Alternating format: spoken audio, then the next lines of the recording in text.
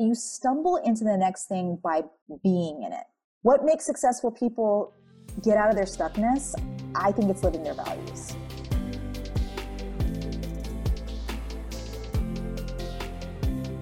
Hey everybody, welcome back to Tales from the Journey. I'm Stephanie Zamora, and today I am so thrilled to be here with Jen Kemp, who is a absolutely brilliant marketing and brand strategist who I feel so blessed to have been connected with for the last decade and to be able to witness her journey and her growth and also learn from all of the amazing things that she puts out into the world. So Jen, thank you so much for being here. Stephanie, thank you for having me. Yeah, I would love if you could start by sharing just a little bit more about what it is that you do. Awesome. So, well, gosh, I do a lot of things, but what I mainly do is I'm here in the San Francisco Bay Area. I'm actually talking to you, Stephanie, from our headquarters here called the HerQ, and we help entrepreneurs get seen, heard, and paid more for who they are. And we help them build brands online and offline. And then my second company, we help corporations build their teams to make a bigger brand impact with their communities. So we're busy. My first job really in life is mom and wife. And so I have 3 kids, age 6 to 24. And, my husband is the self-proclaimed stay-at-home dad. And we just make it work between our HerQ here in the Bay Area and in Honolulu, Hawaii, which is our other place that our company operates out of and where I'm from. So yeah, that's what we do. Awesome. I would love if you could take us back to 2006, where you made a big leap and took a leap of faith in yourself and created your first business, and tell us all about that. Yeah, well, gosh, one of the things I tell people when I tell this story is that if you would have asked me back in 2005, would I be interested in being an entrepreneur, owning my own business? My answer would have been no. My dreams at the time were, I wanted to ascend the corporate ladder, and I wanted to show that an ambitious woman could rise through the rankings of the corporate world and make a big difference in that way. And I felt so strongly that I thought that was going to be my life path and the way that I was going to use the gifts that I was given to play on the planet. And in 2005, I was up for a big promotion. And this promotion had been told to me that I was definitely going to get, because I had very wise words from a woman. When I was 22, I had a mentor in my life, my first job, and she was 33 years old. She had 2 kids under 3 years old. She looked like she was happily married, because whenever her husband would come around the office, they seemed to like each other. And I thought to myself, okay, that's the job I want in 10 years. And so I asked her, what do I have to do to have your job and have your life? And she said, great question. Here's my answer. Take all the projects no one wants. Because as a woman, especially, that's the way you're going to rise up the rankings further, faster. And so again, fast forward, I kind of dipped back, and then fast forward to 2005, I had been known as that project crusher, meaning in a good way. Somebody that the executives always called upon to lead big teams and be able to align teams and different personalities and, frankly, politics and drama inside of the workplace, and still be able to hit big goals.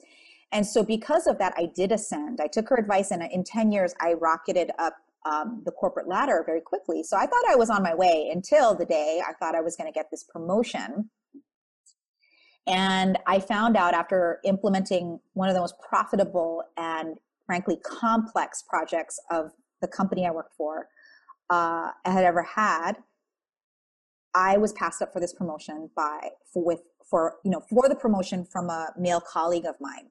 And I just want to say, because I always say this, I want to set the level straight. We are still great friends today. I don't blame him per se for what felt like a real violation of not just trust, but respect. And he always teases me that he wishes he had my life now, because he still works in companies, and I won't say his name because I don't want anybody to know how miserable he is. But I realized in that moment, Stephanie, that, wow, I can get mad at the system. I can get mad at people. But ultimately, what I'm really mad at is that I have no control over my own life. That's what I really needed to get honest with. And so I took the leap. I made a 9-month plan to exit my job. I didn't quit in a huff and a puff like a lot of people. You know, I don't have the dramatic exit story of like, F you, I'm out of here kind of conversation. It was more like, okay, I realized that I have no control over my future, that I was, frankly, I believe, discriminated against because my colleague, he literally would play golf with our boss every weekend. And I was busy on the weekend working, implementing these projects. And so I was like, you know what? I got to change my life. And so, and I barely saw my kids because I was working so much for this company. And so I made a 9-month plan to exit. I saved my paycheck for 9 months, half of it. I only paid my expenses. People always ask me, how did you do it? I'm like, I literally lived on half my paycheck. And then I quit. And when I quit, I didn't have, all I had in the bank was half of my paycheck for 9 months. I didn't come from like massive wealth. I came from very, what I call middle class, grateful, but middle class beginnings. I didn't have any extra money in the bank. And I opened a retail store chain. I actually only thought I was going to open one store. It turned into multiple locations. And that was from 2006 to 2008. And so that was my first journey out of the corporate world into entrepreneurship. Yeah. And a lot has happened since then, but that's how it started. Yeah. And it was incredibly successful right out of the gate. It was. And I actually also like to tell people that's good and a bad thing, because on one hand, I was like, wow, I made it, because I went from making a very respectable salary as a corporate executive to having, you know, a multi-million-dollar business in less than 18 months. And I say this with not just humility, but also caution, because that actually worked against me. And here's how. I was in retail, which had a lot of overhead and, you know, capital expense. And although we were doing great in 2006, 2007 came around, we started to feel a little bit of tension, but my financial advisor told me, don't expand anymore. Something's happening in the economy. We're starting to see issues. And I didn't listen to him, Stephanie. I actually defied my mentor's advice. And I said, look, if there's one thing I can bet on that I'm really good at finding a winning idea. And I'll work harder than any person in the game. And I still don't regret making that decision, because it taught me so much now. But back then, when the economy crashed in 2008, and I literally went from on the highest of high to the lowest of low in my entire life, you know, I spiraled into depression because I had lost my business completely. 2 days before Christmas, all my assets were frozen by the U.S. government and by private law firms. So I couldn't give my daughters Christmas presents, which really bothered me. I lost my marriage. It was already rocky going into that year. And I also lost my biggest mentor in life, which was my grandmother, all in the span of these 90 days. And you want to talk about, like, on one hand, like, my confidence had been so high and I was so proud of what I'd accomplished. And then I had the ultimate bitch slap in my face, because this time it was nobody's fault at all except for mine. And so it was, I always say to people like to hear like the surface level successes, and it was successful for the time that it was successful. But I think that's part of the problem today, which messes up people mentally and spiritually around growing a business and being an entrepreneur, is like, you hear only the success stories. Yeah. Or you even hear my story and might think, oh, I could leave my corporate job and be successful. And my answer is absolutely yes. I am proof that that's possible. But I also am proof that there was a lot I didn't know. And as a result of not knowing it, I fell into a trap, you know, that I had created myself. So that's what happened for me. Yeah. And it was quite a dark night of the soul. And that's one reason I really wanted to have you on, especially considering the times that we're in right now. And a lot of entrepreneurs and everyone are really experiencing a Yeah. lot of loss and a lot of change to what they thought was going to happen. And I would love if you could share a bit more about that dark time and what you felt and how it really affected you. Yeah, I mean, I became what I consider functionally homeless after being shut out of my own house, my businesses, my bank accounts. And so I had to move back into my grandmother's house. And then she died. And the good news, there's always good news and bad news because there's both sides. I didn't see that back then, but now looking back, I can. Um, I became catatonically depressed. If you knew me, if you really knew me and you hung out with me, you would never believe that I would sit on a porch. I lived in the country in Hawaii. Now, Stephanie, I know you lived in Hawaii too, and I'm from the country. I'm from the North Shore. It's called Wailua. It's where all the pineapple and sugar cane plantations were. My front yard was sugarcane. My backyard was sugarcane growing up. That town had not more than 4,000 people in it. It still doesn't. And I talk about going back to my humble country roots. And if you understood me, I always was like a fish out of water growing up. Like I was definitely a different human being. I used to wonder why God had like thrown me down in this little town because I couldn't understand. I never felt like I belonged. Yeah. But I had to return there in order to get back on my feet. And I just became catatonic. I literally, it's got to be at least for 3 months straight. I barely ate. I had withered away to less than 100 pounds. And I'm not a tall person, but people thought I was on drugs. They were worried about me. They were like, oh my God, she's on meth, you know? And no, I just stopped eating. And I didn't even know like that I had stopped eating. I mean, when I look back at it and go, whoa, like depression, anxiety, any type of mental, not just disorder, but fatigue or stress, a lot of times it just hits us. Like, and especially if you were a functioning, and I again quote, like person, and then all of a sudden a big change happens in your life, a trauma, a change, a something, and you don't even realize how you physically fall apart, but everyone else can see it. And that was my experience. I would sit on the porch, I would watch the cars go by. I was catatonic. I subsisted on green tea and cigarettes. I started smoking. Okay. And I just stopped eating. And I had 2 young daughters, 9 and 4. And we all had to move into this old country house that was like almost 100 years old. Definitely no air conditioning. Okay. In the house, none of that. And I was like, we had gone from a really beautiful executive home with, 6 bedrooms and all of that. And one day my daughter just came out after 3 months of really feeling like they had to take care of themselves, because they really did it. They did. Yeah. They had to take care of themselves. I don't know how they did. And to this day, I'm so grateful that they were like Michaela, my oldest, was a little older, even though I had a guilt for so many years of putting that burden on her unknowingly. She finally just came. She was sick of it. Stephanie, she came out and she put her hand on my shoulder and she said, Mommy, you're Jen Kem. You know what to do. It's time to wake up now. Mm-hmm. And it's amazing for me. What I've noticed is like when you forget that people care about you.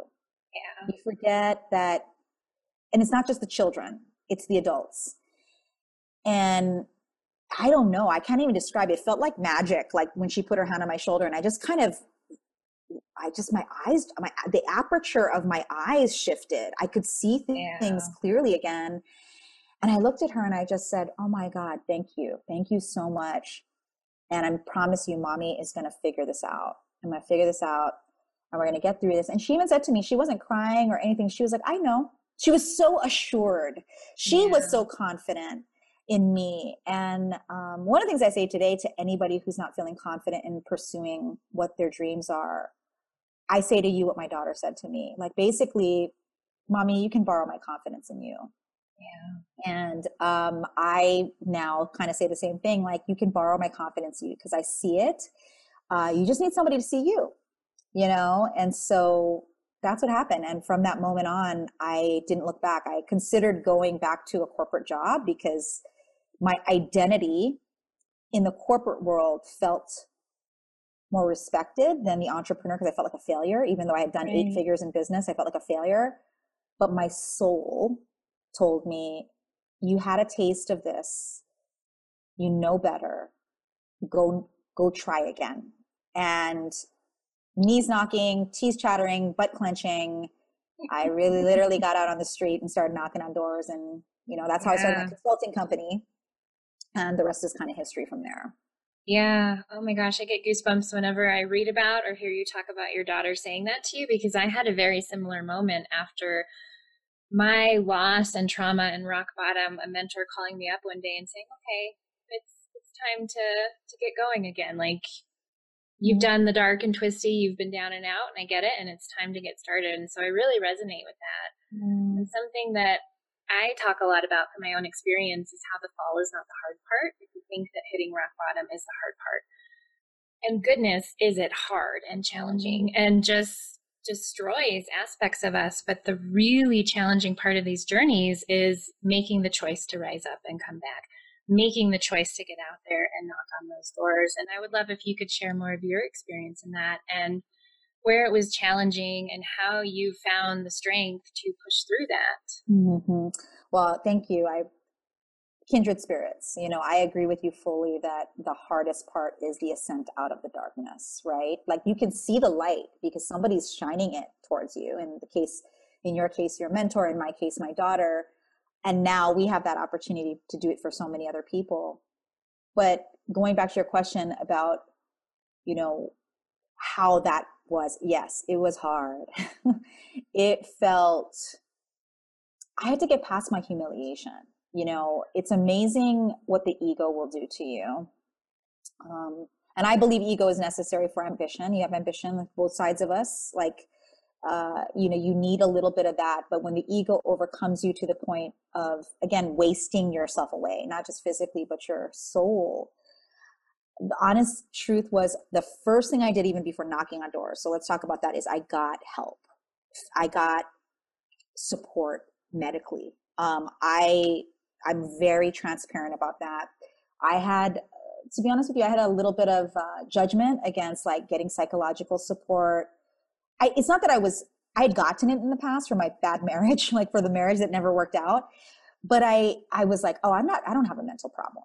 I just have a confidence problem.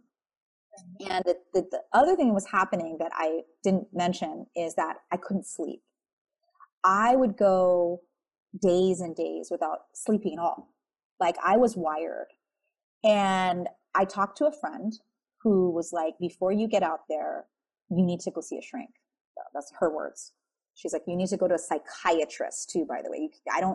Don't bother with a psychologist. Don't bother with a therapist. Don't bother with a holistic healer. She's like, you need to go get medical attention. And I got to tell you, I was like, oh, it's not all that. It's not that dramatic. She's like, have you looked at yourself in the mirror? Do your jeans fit you? She's like, I bet they're falling off your body. You look like a bag of bones. She's like, you haven't slept. So since I was committed, since Michaela, my daughter, put her hand on my shoulder, I said, fine, I actually made this pact with God that was like, whatever the sign is, you're going to tell me, I'm just going to obey. And I'm not an obey person. I'm more of and so, but I made that kind of pact. I was like, okay, Yeah. you're sending people my way to help me, and I need to be humble and take the advice. So I'm grateful, because I'm not saying this is the choice for everyone, but for me, that signal, I took it. I had the best psychiatrist. She's retired now. I'm sorry, everyone. She's retired. Her name is Dr. Suzanne Hammer, and she straight up, I love her. She was like, she's cut from the same cloth as me. I get into her room. She's a medical doctor, and she can dispense medicine. And I tell her, okay, so I know I'm depressed. I know I have anxiety. I haven't slept for days. And I'm just telling her what she needs to do for me, right? And she's like, okay, Missy. Okay, and this is what you need to hear. You need to sleep. She goes, most of the cure to any type of anxiety and depression is sleep. Like you need to rest. And this is a little triggery for people, so I apologize in advance, but I got to say this, because she even told me, she goes, partly why people commit suicide, you just want to sleep from the terror that they feel inside. And so she told me, I want you to sleep. And I was like, but I can't. She goes, I'm going to help you sleep. You're going to take these pills. And I got to tell you, Stephanie, I was like, I am not taking sleeping pills. I was all into like the true Hollywood story. I'm like, I'm going to take them. I'm going to become addicted. Yeah. You know, I don't want to be that person. And she said, girl, stop being so dramatic. Like, I'm going to give you 5 of these pills, not more than that. And you're going to take one every night. And you're going to sleep for 5 days straight. And we're going to see you again in 5 days. And then we're going to talk about what's next from there. And I was like, okay, wait. So this person's telling me to take sleeping pills. That's what she's doing for me. I literally called my friend. I was like, so she told me I gotta take sleeping pills. That's it. She's like, okay. So anyway, fast forward, I take the 5. I slept for 5 days. I mean, not straight, but she's like, here's the good news too. It's time released. So you're going to sleep for 8 hours and you're going to feel refreshed every day. And then now that your body is rested, now we can determine what you need next. And I think my point here is, this is my story, but if any of you are seeking therapy, psychology, psychiatry, all of the above, feel free to. I now realize that the way she did it for me was so special because she gave me what I needed just next to get through a hurdle. And then she assessed me again and then next. And so I feel so strongly that as an entrepreneur, I think entrepreneurial trauma is a whole category of trauma, period. Yes. And that if you're seeking support from an expert therapist of some type, see if they do that for you, because I have found that anybody who just wants to give you a pill, like she could have easily just given me Xanax. She could have easily said, but she's like, let's just let you sleep first. Yeah. Then you're going to get your hunger back. And then once you get your hunger back, then we'll see where your chemistry is and we'll talk about what you need next. And I love, no offense to guy therapists and whatnot, but I really feel because she was a woman, she got it. Like she got me. And I think people are afraid to go to psychiatrists because what Western medicine has shown is they just prescribe whatever will cover up the pain. And so my advice is, and I know this was long-winded, but my advice is try to find somebody who will approach your health in that way, and that your mental health is paramount. Yeah. We can't get anything done without our mental health. And so that's really what happened for me. And I'm a huge proponent for mental health support, that it should be if you're an entrepreneur, make it part of your business budget to have a therapist on call, whatever can support you. That's so critical. And honestly, I think it's more important than having a life coach. I think I would agree. It's hard to have a life coach and you still haven't released trauma. Like you're still not working on your past, because coaching is about forward, which is awesome. I believe in both. So it's like, you need both. So, but coaching without therapy, and frankly, therapy, if you're an entrepreneur without some coaching forward, it's just not as effective. But I especially think that if you don't have a therapist, but you only have a coach and you've never had a therapist, it's like you're trying to build on sinking sand. You're trying to build an empire on hollow ground, and you just need to get full again for you. And then you can build something epic and dreamy and amazing. So we just gotta have honesty, and we have to have good friends around us and good people around us that will give us that nudge and support and love. Yeah. I would love if you could speak to something that I hate about all the dark night of the soul and rising up and coming back stories, and even just entrepreneur success stories, is we don't talk about how we get by when things are hard in terms of financially. I know for me, I had to make some very strategic financial decisions as my business was failing because I had PTSD. Mm-hmm. I had to decide, what am I paying this month and what am I not? Like, where am I going to get money? And I had to borrow money at times, and I really had to lean on other people for support. So if you're willing, I'd love to hear, during that time before you were really able to get back out there and start knocking on doors, how did you make ends meet? Yeah. Oh, such a great question. I had to borrow money too. That's what it came down to.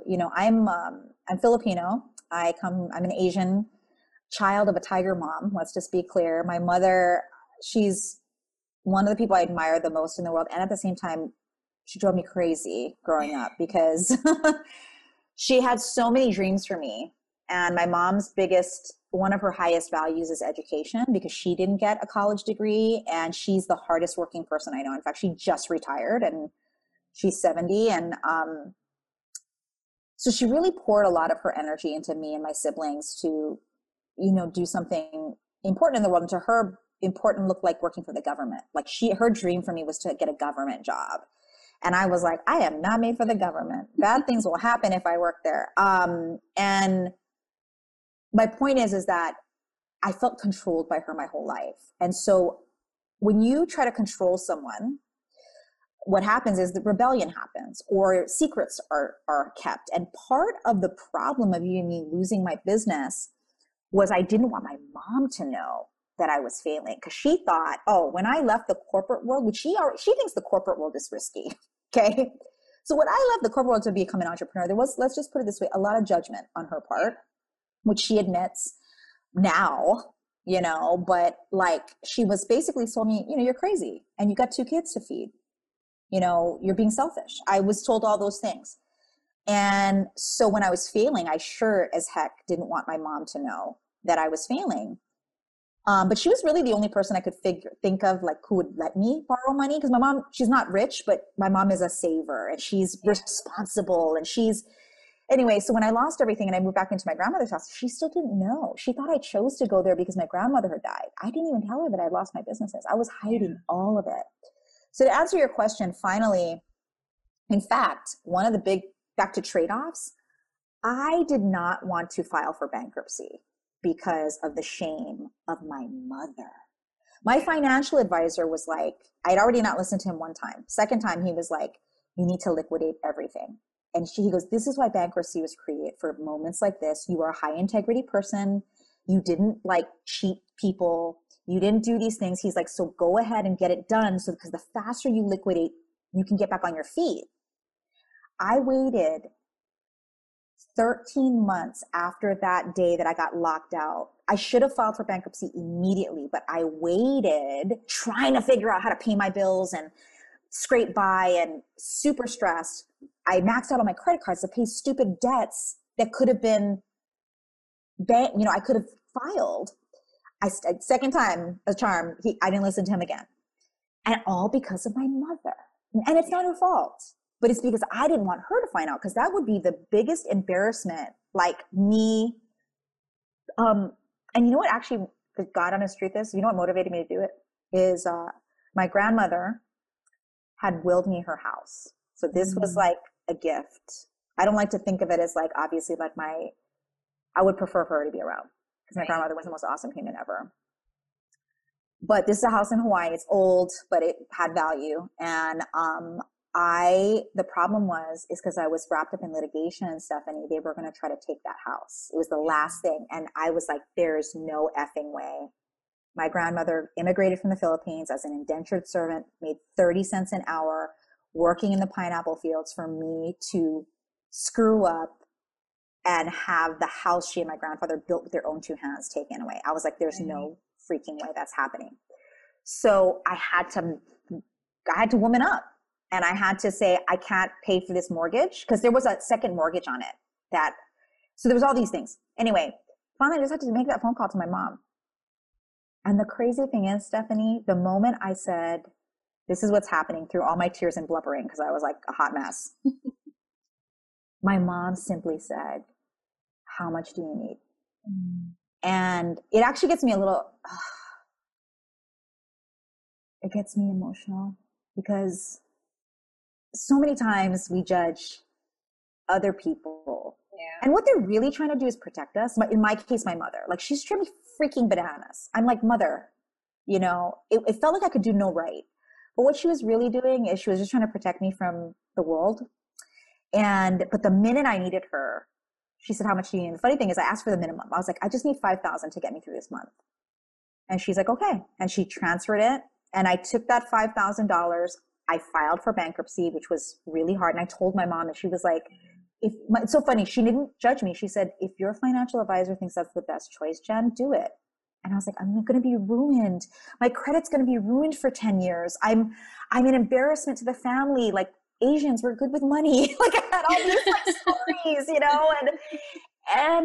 and she said, one thing I really learned from mom is like, she's like, if you trust your advisor, why aren't you following his directions? I said, honestly, I'm just trying to please you. And of course we got into a little argument because she was like, so now it's my fault. And I'm like, no, it's not your fault, but this is what I'm processing. You know, Right. this is the thing, that's the trauma that comes up and makes decisions for you. When trauma starts making decisions for you, that's when you start busting up your life, right? And so to answer your question, I took that 5,000. I filed for bankruptcy, and that's what gave me some of that peace of mind for a moment to get enough energy to start knocking on doors. Because, you know, I always tell people, I have been poor and I have been rich, and rich feels better. Okay. But poor really, it can be a catalyst. If you just even give a millimeter of courage of telling people that you don't have the answer anymore. I've always felt my whole life like I needed to have the answer or else I wasn't qualified to live.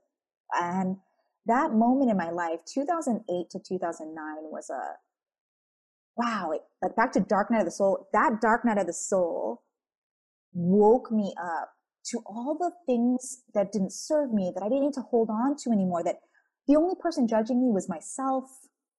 And so even during these times, just to round that out, I get where people are feeling this way. And I've felt there's been moments of trigger big time for me this year, especially from that old story around the economics. I found myself getting very nervous in March when it all went down. And I realized, okay, trauma's talking to me, but the Jen that knows better, that got through it, knows there's a way through it.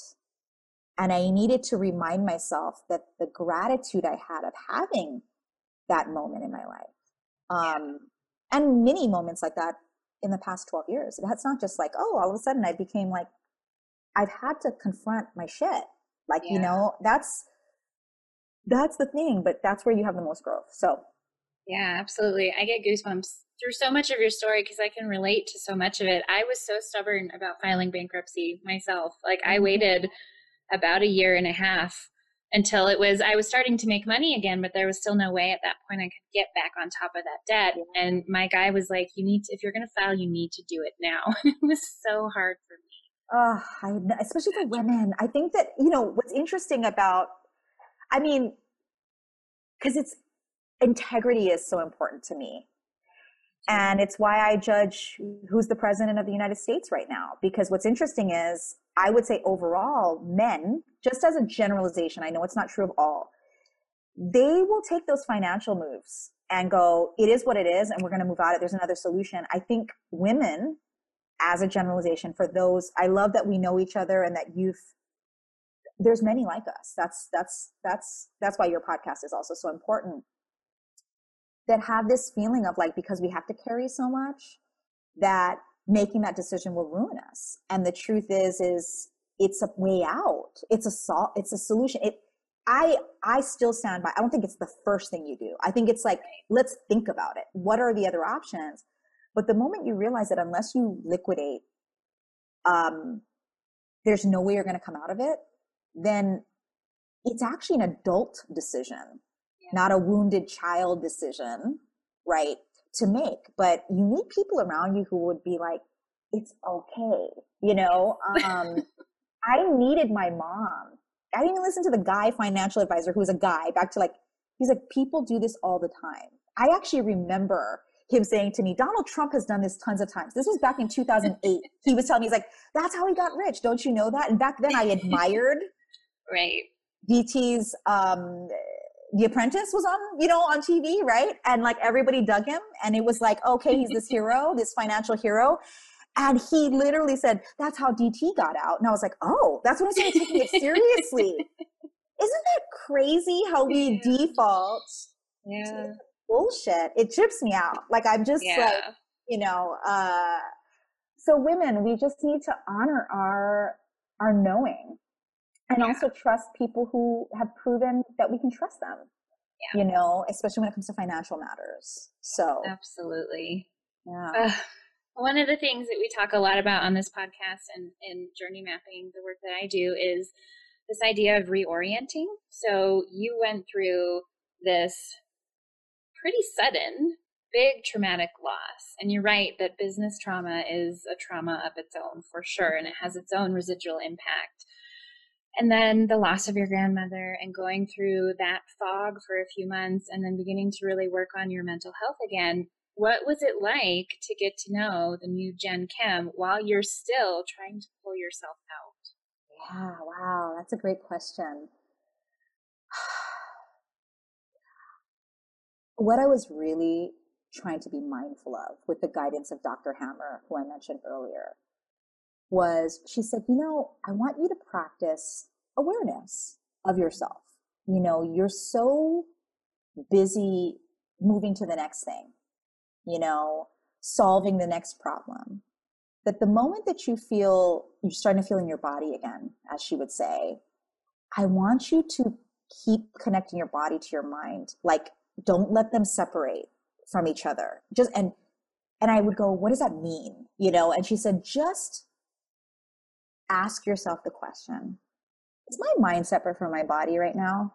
She said, ask that simple question and you'll bring back an awareness.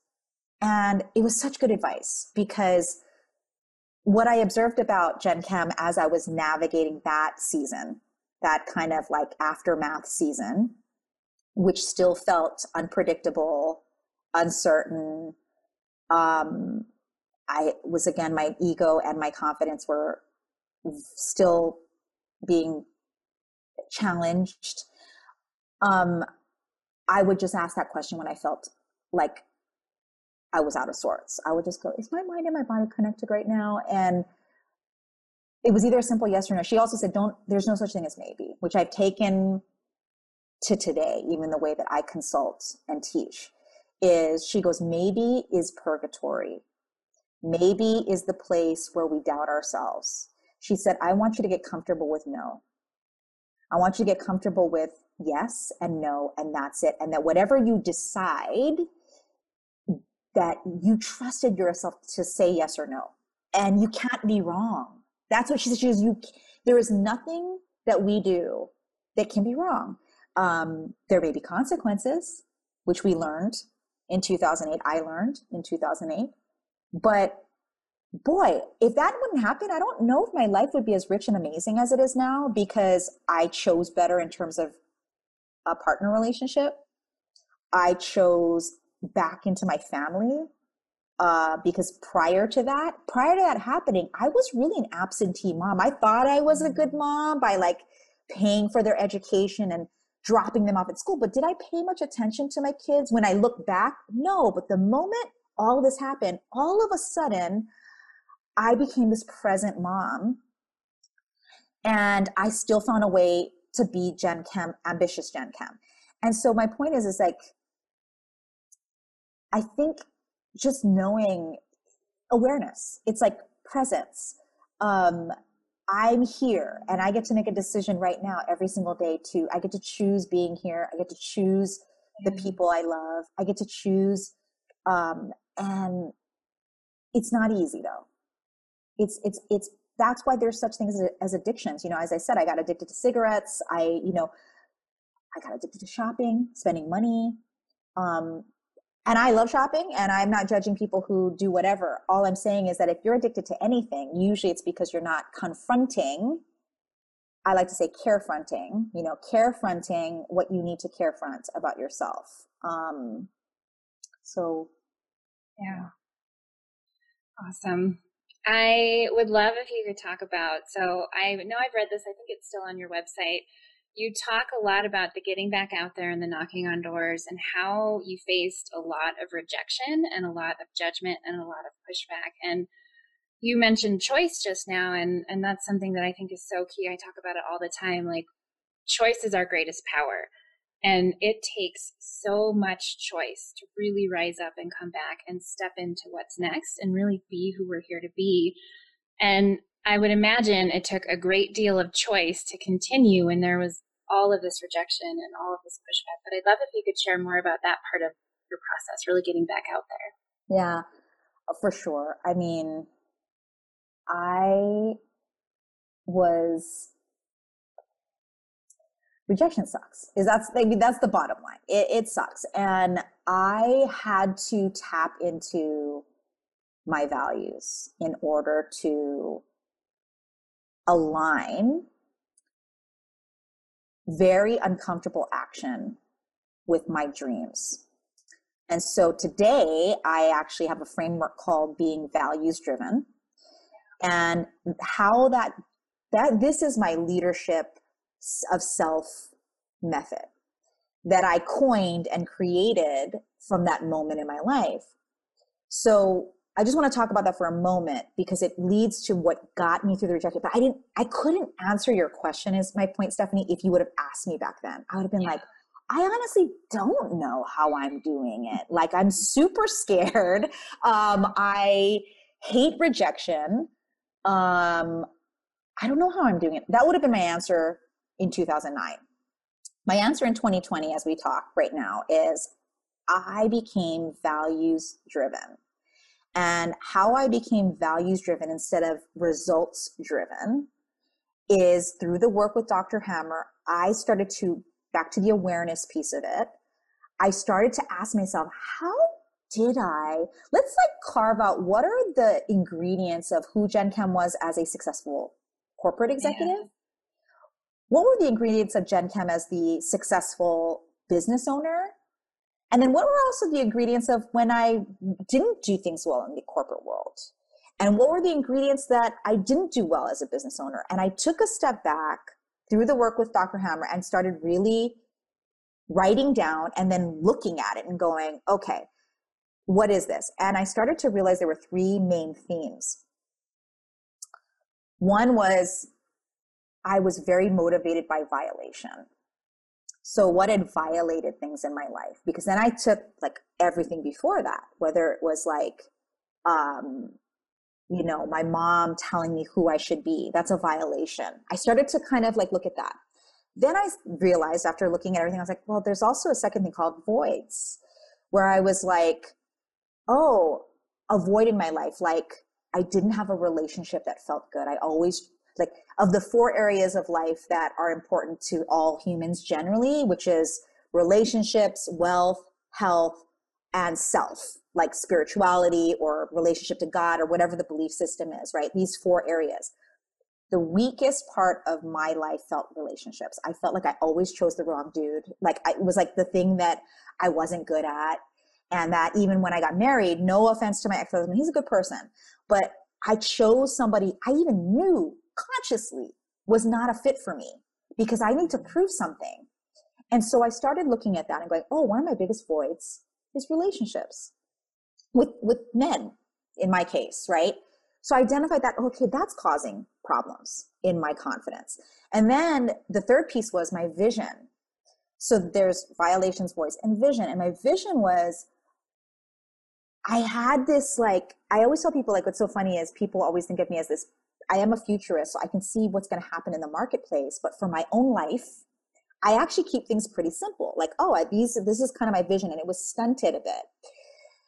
And I go, oh, I'm willing to speak about vision for a big company or a colleague or a friend. But for myself, I kept my vision stunted. And I realized that these three pillars, vision, violations, and voids, were what really made up the values that I held in my life. And my life reflected what my current values were. That's why I had failed, because I was living, it made sense. It actually was predictable because I just started piecing this together because I got super curious about it. I am that person. I always was a curious human being. And I was like, why do I keep stepping into this pile of shit? And also, why do I get to a certain point and then I sabotage myself? Why am I doing this? And so I got curious. So I came up with this framework, and I didn't call it that back then, but now I do. In fact, I'm writing a book on it. And because that's what got me, when I figured that out, that's what got me motivated to knock on doors. Because I was like, wait a minute. At the time, my highest value was family.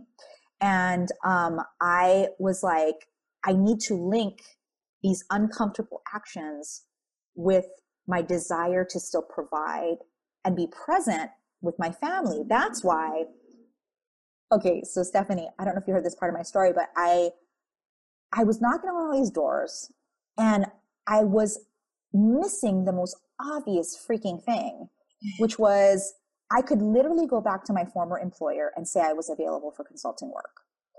And when I figured that out and went to them, they were thrilled. They were like, "Oh my God, you're available? Yes, we want to hire you." And I said, "Oh no, but I don't want to be an employee," because I still wanted to control my time. And I said, "I can give you, 20 hours a week and I want to make this much." And it was about the same as what I was making as an employee, as an executive. And they just said yes. And I'm not saying it could be that easy for most people. All I'm saying is that it was actually the one thing I was like, oh no. But I realized that that was my ego talking, like, oh, I don't want to go back to them and make them think that I need something from them. But the minute that I figured it out, it all changed and it caused this ripple effect going forward. And I think you stumble. I love that you do this thing called journey mapping. You stumble into the next thing by being in it, and what makes successful people get out of their stuckness? I think it's living their values. Like that's what it comes down to for me. That's what I came up with. There are a lot of ways you can get unstuck, but the why, that's what I was like, I wanted to know why. And that's my why. Yeah, it's beautiful. And it's our way of being in the world is so powerful. And that took me a long time to understand that it's not so much about what we're doing. The doing is influenced by who we're being in the world. And so if we can change our context, which I feel like is what the tapping into your values and really understanding them and aligning with them, it shifts our context and how we engage with the world, and then the way that we carry ourselves and how we engage with life and other people and everything influences our actions, and it allows us to create results that previously would have been impossible. So I love that you shared that. And I would just love if you could share, I mean, you have built such a beautiful, powerful company that I feel like you all are putting out such important content. And one of the things that I love about you, and I love that you talked about feeling like you've always been different, like you've always been out of place. I feel like that is what makes you so brilliant at what you do, at least one part of it, because like the way that you language things, the way that you position them, the way that you speak to people is so different than anyone else in the industry that I've seen. Well, thank you. I think it's amazing. But I'd love if you could talk about how you've built this new company, one that has a higher profit margin than your previous company, and how your values have really influenced that, and just what it took. Yeah. Well, I think back to getting honest about my values. And I think that anyone listening now, you can do a little exercise around, do you know your vision? Can you identify the voids and the violations in your life? And some of that stuff you'll need tissues and someone possibly to hold your hand, because some of it's going to be very triggery. And I encourage you, if you need extra support, get it. But just taking that exercise and just taking a look at it and going, whoa, like how many times has that specific violation impacted a decision in my life? That, because they impact our decisions is what it comes back to. So when you ask, how did I, create this company, that from that, it literally was born from that. I didn't have the vision at the moment, but what really happened was I had the consulting company and I was feeling that stir in my spirit again that reminded me that I had ignored earlier in my career, that my vision was too small. And only small based on my standards, because I was doing well financially again. I felt comfortable. I was like, oh, amen. Thank God I've recovered. But then all of a sudden that little spark of, there's more here. There's more people you can help. And I was pissed off at the nudge. I was like, look, I've overcome this. Like, stop it. And back to like being different. I always had that feeling. And I know people who I get to know, like you, Stephanie, each one of us has that thing of like, we were different growing up. There was something, we're weird, in that our own way. And I was like, oh no, here comes the weirdo distracting me. I need to stay focused. I overcame this big thing. And I realized again, I was trying to control, what the spark was. And and this is crazy because I always say, okay, God, really? Like, really? You're both a comedian and you make me angry too. Like, because here's what happened. I literally, I had, my dad lived in the Philippines. He had retired. He lived in the Philippines. And I went to go visit him at Thanksgiving. And it was out of the blue. I got this hunch that I need to go fly to the Philippines. And it was weird because I hadn't seen him over a year. But I don't know, I got this hunch. And I went to visit him and I told him, because he and I would have these great conversations over coffee. And I was like, Dad, I have this vision. I want to help more people. I want to help people like me, like people who overcame this and create a company through their expertise and their experience. Because my whole thing was I realized that I had chosen the wrong business to start because I thought I couldn't take my experience and turn it into a business. So I chose another industry thinking that's what I should pursue. And I said, I actually think that if I simplified it and I helped other people do that, I think I could help a lot of people make different choices. Like even to try out, consulting even is a safer route, frankly, if you leave the corporate world than it is to go and start a retail company, and I was like, I think that people can create autonomous lives by doing this. And I want to teach people how to do it based on what I learned. And I remember my dad specifically had his coffee and he's just looked at me and he's like, Jenny, do it. What are you waiting for? And I was like, okay, I'm going to do it. So I fly back to the States and 7 weeks later, my dad was dead. And my grandmother in 2008, she was my best friend and my mentor. And my dad was my second best friend and mentor in my life. Those two people were the two people in my life that fully encouraged me to be me. Everybody else told me I couldn't be me, except for my dad and my grandma. And my grandma is my mother's mother. Okay, not my dad's mother. So when my dad died suddenly 7 weeks after I'd seen him, back to like, God is funny and also sometimes I'm mad at him or her, both. I was like, oh my God, really? Okay. And I was devastated again. And I found myself in a similar situation, except thank God I had more money in the bank. I didn't lose my economic piece, but I had a choice. Do I pursue this thing that's is it worth pursuing, or I'm good. I overcame what happened before. And I looked back at my values and I asked myself, what are you going to choose? And I was like, I can choose both and I'm going to try it. And if it doesn't work out, I'm not going to die. And that's what happened. And what are you waiting for is the hashtag on our campus, like because of my dad. And I grew the Master Brand Institute, which is the company that we're talking about right now that helps entrepreneurs, get seen, heard, and paid more for being themselves. Came from that. It came from that conversation with my dad 7 weeks before he passed away.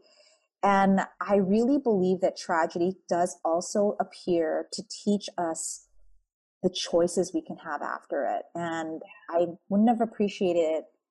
And it's interesting because it's created also financial prosperity for me, which I was like, I almost thought I didn't deserve that. And so that's a whole thing I had to unwork and do all of that work around it too. And I guess finally, just even in conclusion to like the whole thing, I still have a therapist weekly, like I have a weekly therapy appointment to this day.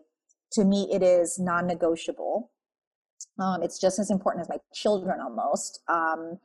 And it's because I know how much it has supported me in unpacking when trauma appears, because it's going to appear, something's going to come up and trigger, or there's going to be another life event. Even the pandemic is triggering so much for the collective us, and so, yeah.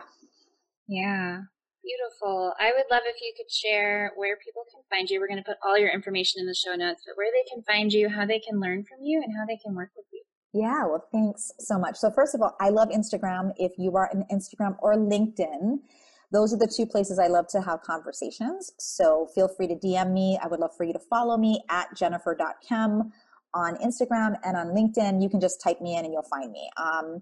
And in terms of I would love for everyone to take the brand archetype quiz, which is our diagnostic we use on our campus for finding out the fullest expression of your voice in the market. Because a lot of people, their messaging and their confidence in their messaging is something that they're still skittish about.